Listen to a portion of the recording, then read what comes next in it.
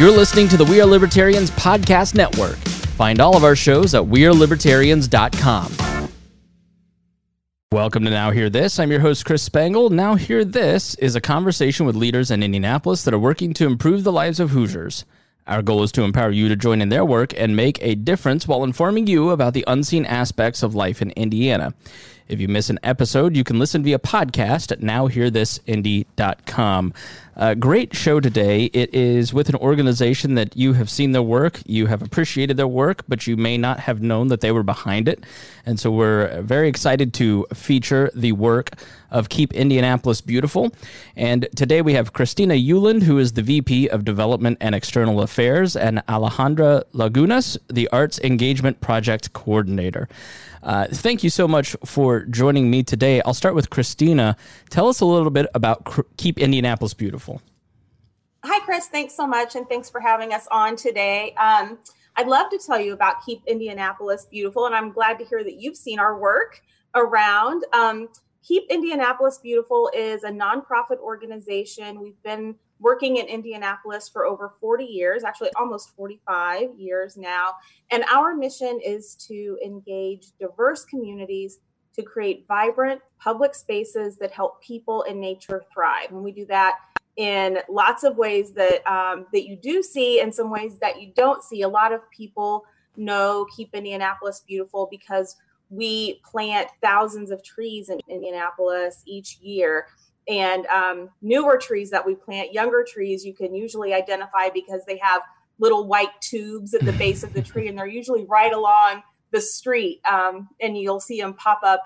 And more often than not, those are trees that were planted with the help of Keep Indianapolis Beautiful. We also do a lot by way of litter abatement. We provide supplies to communities, to neighborhoods, and adopted block captains so they can keep their streets free from litter.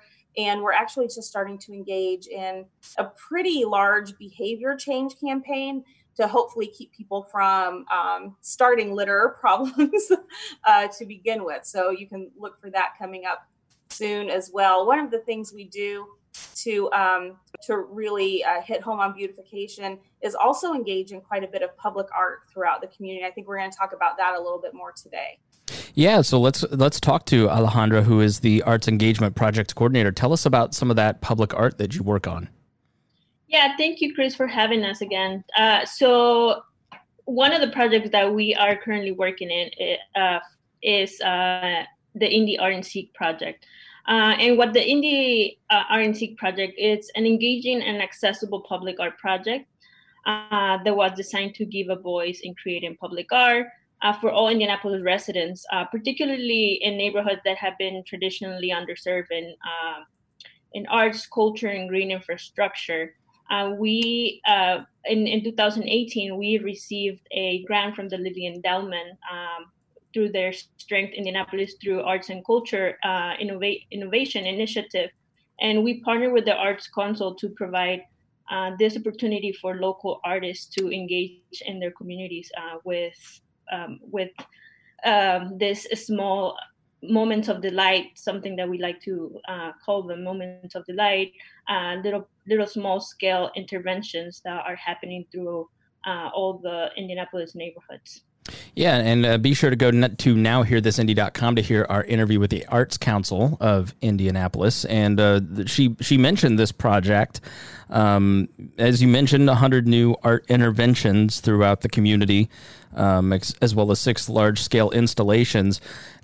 Can you, pardon me for the pun, it's not intentional, but can you paint a picture of what is an intervention, an art intervention, those large scale? What do they look like? What, as people are driving around or walking around, what should they look for? How do they know that that's attached to Keep Indianapolis Beautiful?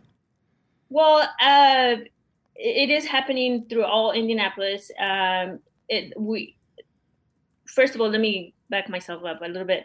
And our intervention is a small, temporary, and when I say small scale, if you think of a box of 4x4, and it's usually small scale with those dimensions. It's an artistic installation or action that changes the perception of a place. So all these artists who are involved in Art and Seek are talking to their communities and are talking and they're taking existing infrastructure in the neighborhood and they are reacting to those existing infrastructure.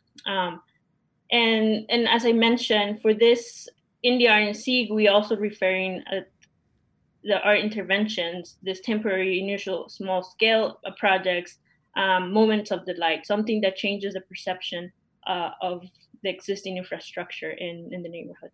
So for example, there might be a crack in a sidewalk that's been there for years and years, and an artist can come along and make a beautiful chalk art or temporary painting around a crack in the sidewalk that totally makes it seem different to someone who would see it. That's great. Yeah, I watched a documentary on Detroit, and one of the ways that they drove down crime was public art and changing the sides of buildings, because when everybody wants to stand next to a building and take a picture, criminals or people engaged in criminal activity don't generally want to be around cameras. So, is it things like that? Is that part of the process and the thinking?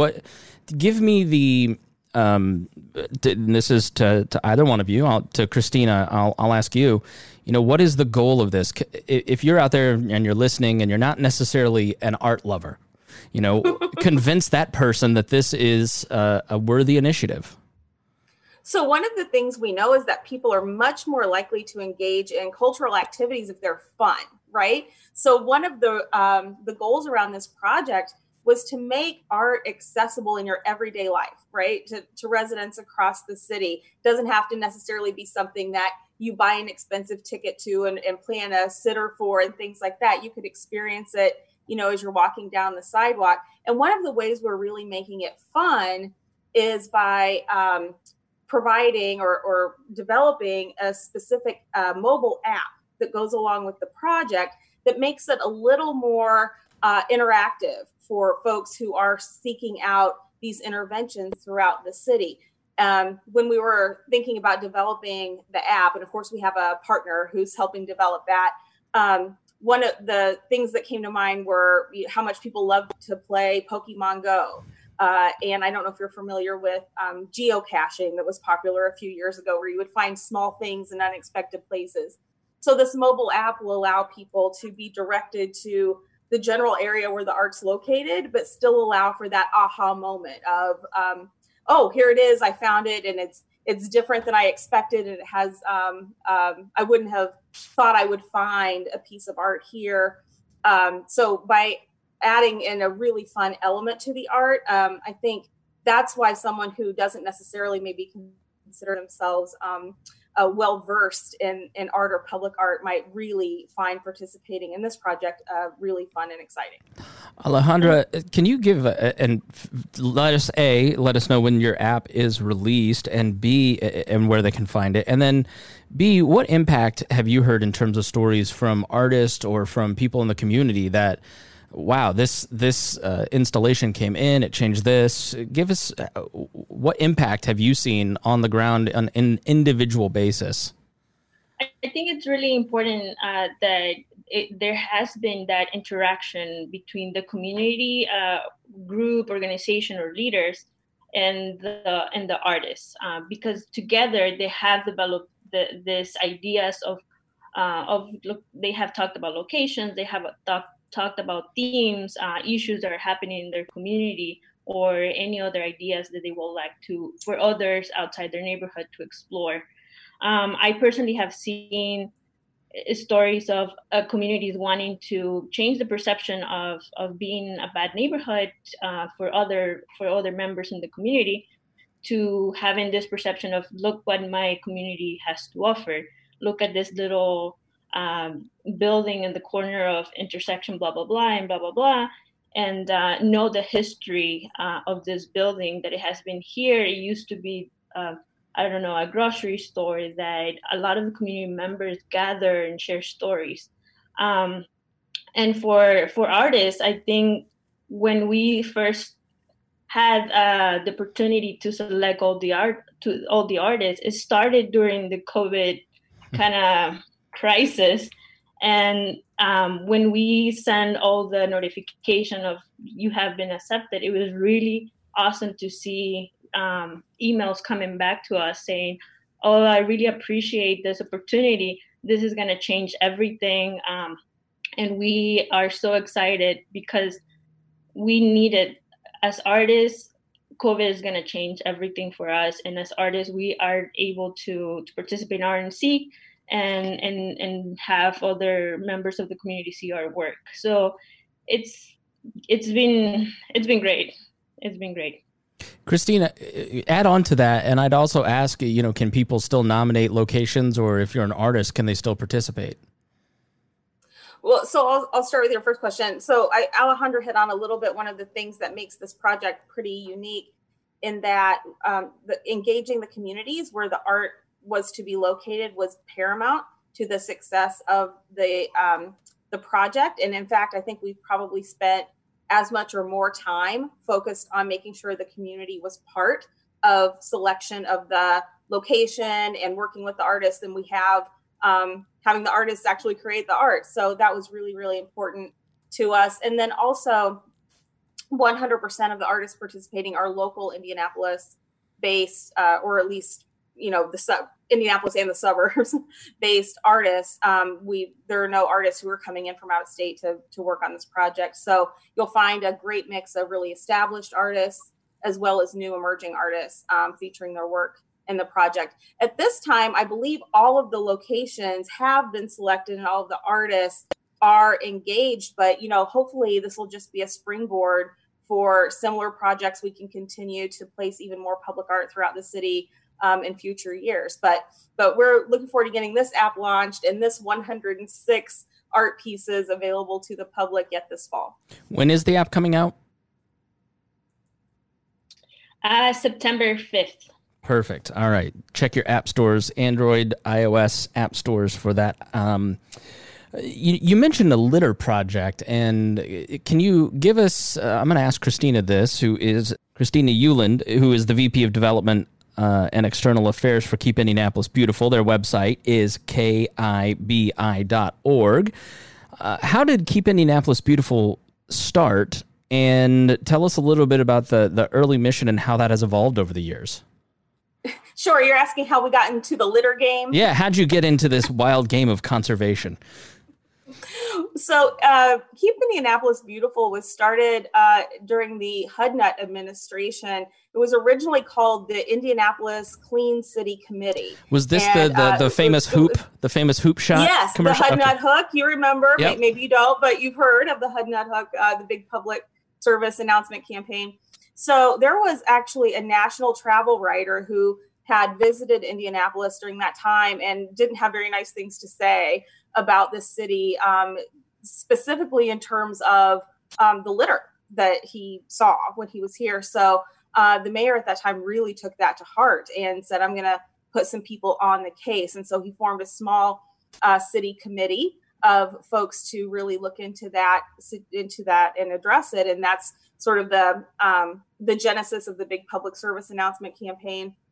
And over the years, it grew from a city office to spun off as its own nonprofit, in the 80s. And so now for 45 years, we've been continuing that fight and making sure that folks had resources and knowledge to keep their streets and alleyways free of litter and debris. But it's something you can't take your eye off of, right? Like it's something you have to stay on top of all the time. And one of the things that's happened or is emerging as a sort of a new litter problem is PPE litter. So, folks are using their gloves and their masks and then they want rid of them as soon as possible. And sometimes that's before they encounter a trash receptacle or an appropriate place to put that. So that's something that's relatively new that we're starting to put some messaging out around the importance of properly disposing of your gloves and your face coverings. So what programs do you do to ensure that? Because one thing that I travel a lot for work and I go to major cities and they just don't hold a candle to Indianapolis in terms of its cleanliness. And you hear that a lot. We have 41,000 jobs tied to tourism and hospitality here in Indianapolis. And when we're able to have big events, it is commonly said this is just the best city. It's clean, it's safe. So how do you make that happen? What programs do you employ to keep us litter free? Well, I'm so glad to hear you say that, Chris. It's not just KIB who helps keep Indianapolis, free from litter and not holding a candle to the peer cities, but we do provide support to that end. And some of the primary programs I mentioned a little earlier, we encourage folks to adopt their blocks. And we have, at any given year, almost 1,000 individuals who have adopted a city block. And depending on where you live, that might include the street front as well as the alleyway behind your homes. And those folks go out every week. They make sure their storm drains are clear. They make sure any random debris is picked up and they put it in their own, household trash for carry away, which is awesome. And anyone can volunteer to do that. There's a map right on our website at kibi.org. You can see if your block is adopted. If it's not, you can adopt it, or you can adopt an adjacent block. So that's a big program. We also have a program called Great Indy Cleanup. And that's part of a larger national initiative called the Great American Cleanup, which happens every year. And that program runs spring through autumn. And with that, you can actually gather a group of your neighbors in your neighborhood and request anything as large as a dumpster to be put, out into your neighborhood for the weekend. So all of your neighbors can clean up together and make sure that the alleyways are clear and the large debris is clear. We'll provide trash bags. We'll provide gloves and litter grabbers. And the folks in your neighborhood will get credit for being volunteers for the weekend. And then also I mentioned that we're embarking on a behavior change campaign. We're actually doing that with a scientific research partner who's really working to get some information about why people choose to litter when they litter. So anything from illegal dumping to just convenience litter, wrappers, drink containers. Like what happens at that moment when you decide not to put your trash where it goes and rather to just put it wherever you are? We're really trying to hone in on that, when that behavior starts and how we can get inside someone's head at that moment and have them make a different choice.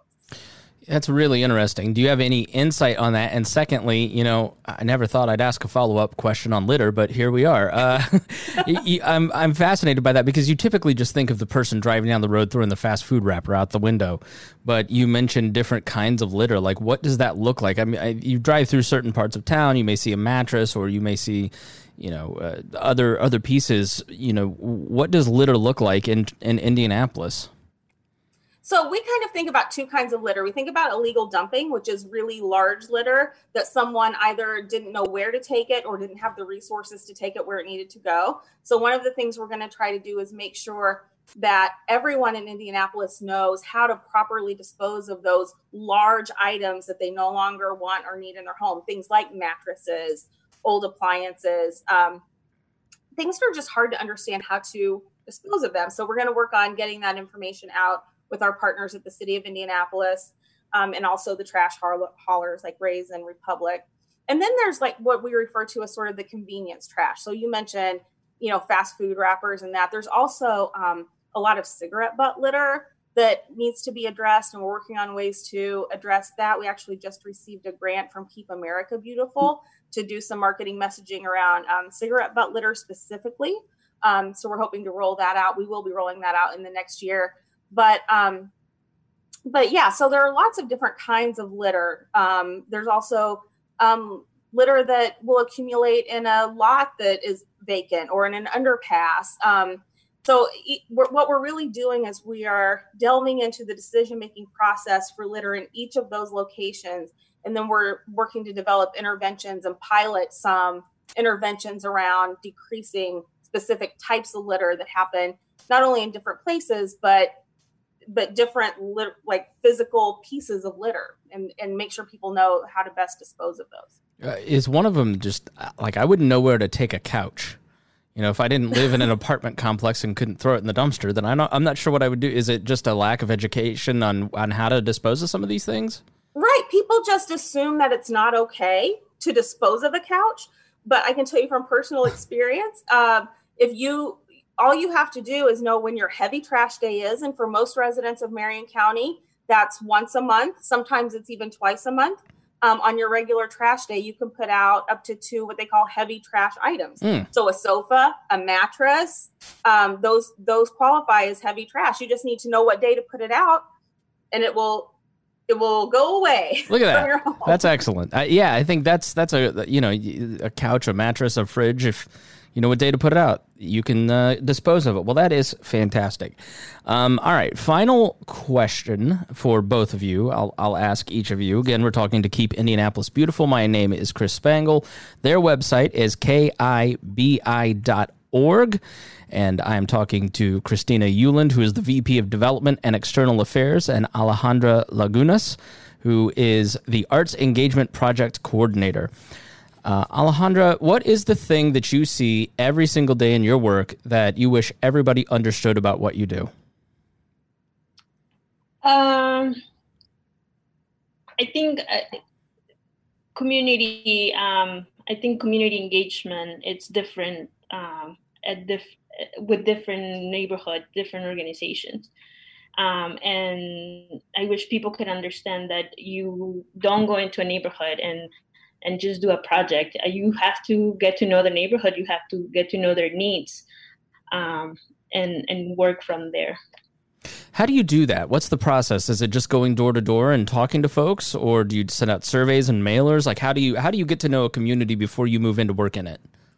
I think it starts with personal research. I think that's one of the first steps, just personal research. And kind of the second step is, if it requires to go door to door, I think that is what is needed. If it requires to talk to the community leaders who have been there for years and years, and they are the ones who can put you in contact with the rest of the community, that's what it takes. I think it's just different.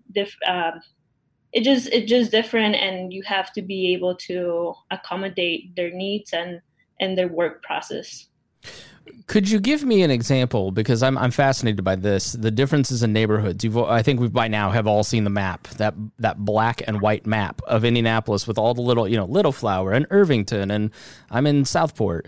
Can either of you give us an idea of the different characteristics of these neighborhoods as you go out and work in them? Is there one, like this is just a very strong-willed community? Like I'm not sure what the characteristics of a neighborhood might be, but as you're talking to these leaders and the people in these communities, give us an idea of the different characteristics around Indianapolis and these neighborhoods.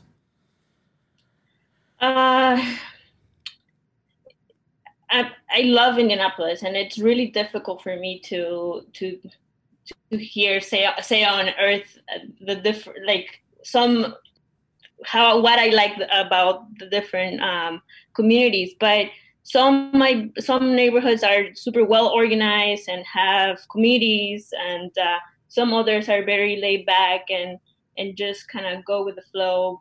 But as far as other characteristics is, I think it's just one of the main characteristics is that they all want their neighborhoods to be safe.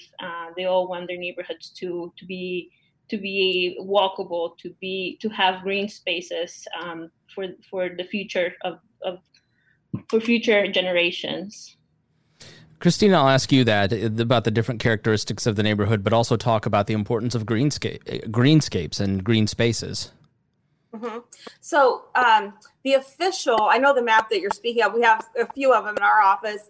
Officially, there are 99 Indianapolis neighborhoods, and KIB has done work in 96 of those, and we're working on the last 3. So we have pretty good experience working with neighbors and community leaders across the city.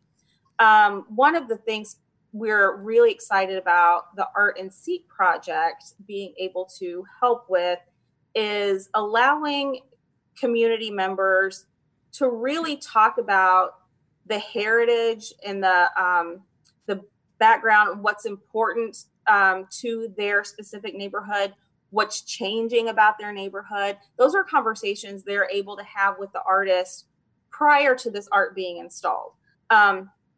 So the experience of someone living in Haughville may be very different than the experience of someone living in Riverside, but they can have conversation with the artist about how that might be expressed through art. And, you know, you said your neighborhood is Southport. I'm in a similar area, you know, here, and our daily lives, what we all live in Indianapolis, but the heritage and the things that make the South Side uniquely the South Side are very different than the things, you know, that might make Riverside uniquely Riverside. So we think it's important not to make those assumptions as KIB or as the Arts Council, but to really make sure that the folks who are living there every day are able to express those things through art, which is fantastic. Who determines what is a neighborhood? Is it the neighborhood itself? Because, you know, Southport runs into Homecroft pretty quickly. You know, if you're in Little Flower, it turns into Irvington fairly quickly. How is there a determination made, or is it just the neighbors declare, I'm part of this?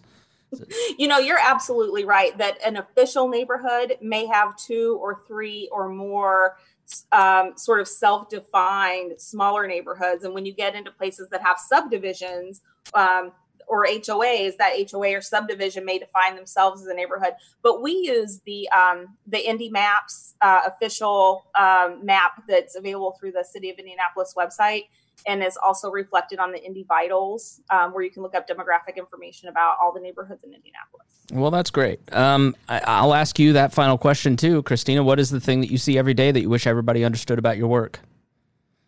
Oh, gosh. I wish people who feel like they don't have a voice in projects or things that are happening in Indianapolis would reach out to organizations like Keep Indianapolis Beautiful or like the Arts Council or many others, to realize that we're always seeking feedback from residents about our work, about what they want to see in their neighborhood or in their city. That Indianapolis in general is just a very accessible place to get meetings, to get conversations going. So what I wish is that when people feel frustrated about the way things are, they would make a phone call or send an email and start a conversation so that maybe together we can work through some of our challenges. Well, excellent. We've been speaking to Keep Indianapolis Beautiful. Again, that website is kibi.org. If you'd like to get involved, if you want to get involved? I mean, I imagine there's a volunteer sign up. I'm sure you take donations. Give us a pitch on how to get involved, and if you want to give, can you do that? Oh, absolutely. If you go to kibi.org/donate, of course, we are grateful for every financial dollar anyone can make to KIB, but you know, we could not complete work around the community without many, many volunteers each year. That same website has a project calendar that's updated daily with volunteer opportunities. Those are a little more limited in a COVID environment than they would be in a typical year, but we still have volunteer opportunities available. We're working on some green space build outs this year that are going to be fantastic. So there are a few opportunities to do that yet this fall. And related to Art and Seek, I just hope everybody downloads the app, and when it's a nice afternoon and you want to take a walk, you really think about going out and seeing some really creative public art and getting involved that way as well. All right, excellent. Thank you so much. Christina Euland, VP of Development and External Affairs, and Alejandra Lagunas, the Arts Engagement Project Coordinator for Keep Indianapolis Beautiful. Thank you both for joining me. Thank you, Chris. Thanks for listening to Now Hear This. I'm your host, Chris Spangle. If you missed any portion of our program, you can listen on our website, nowhearthisindy.com. If you'd like to have your organization featured on the show, please contact Gabby at 317-475-7407 or via the contact page on our website. Thank you for listening, and we will be back again next weekend with Now Hear This. Confused about the news? If you want to sound smarter when talking with your friends, our mission at the We Are Libertarians Podcast Network is to inform you about the world in an independent and irreverent way. We take current events far more seriously than we take ourselves. Get all 9 of our shows at WeAreLibertarians.com or in any podcast app by searching for We Are Libertarians.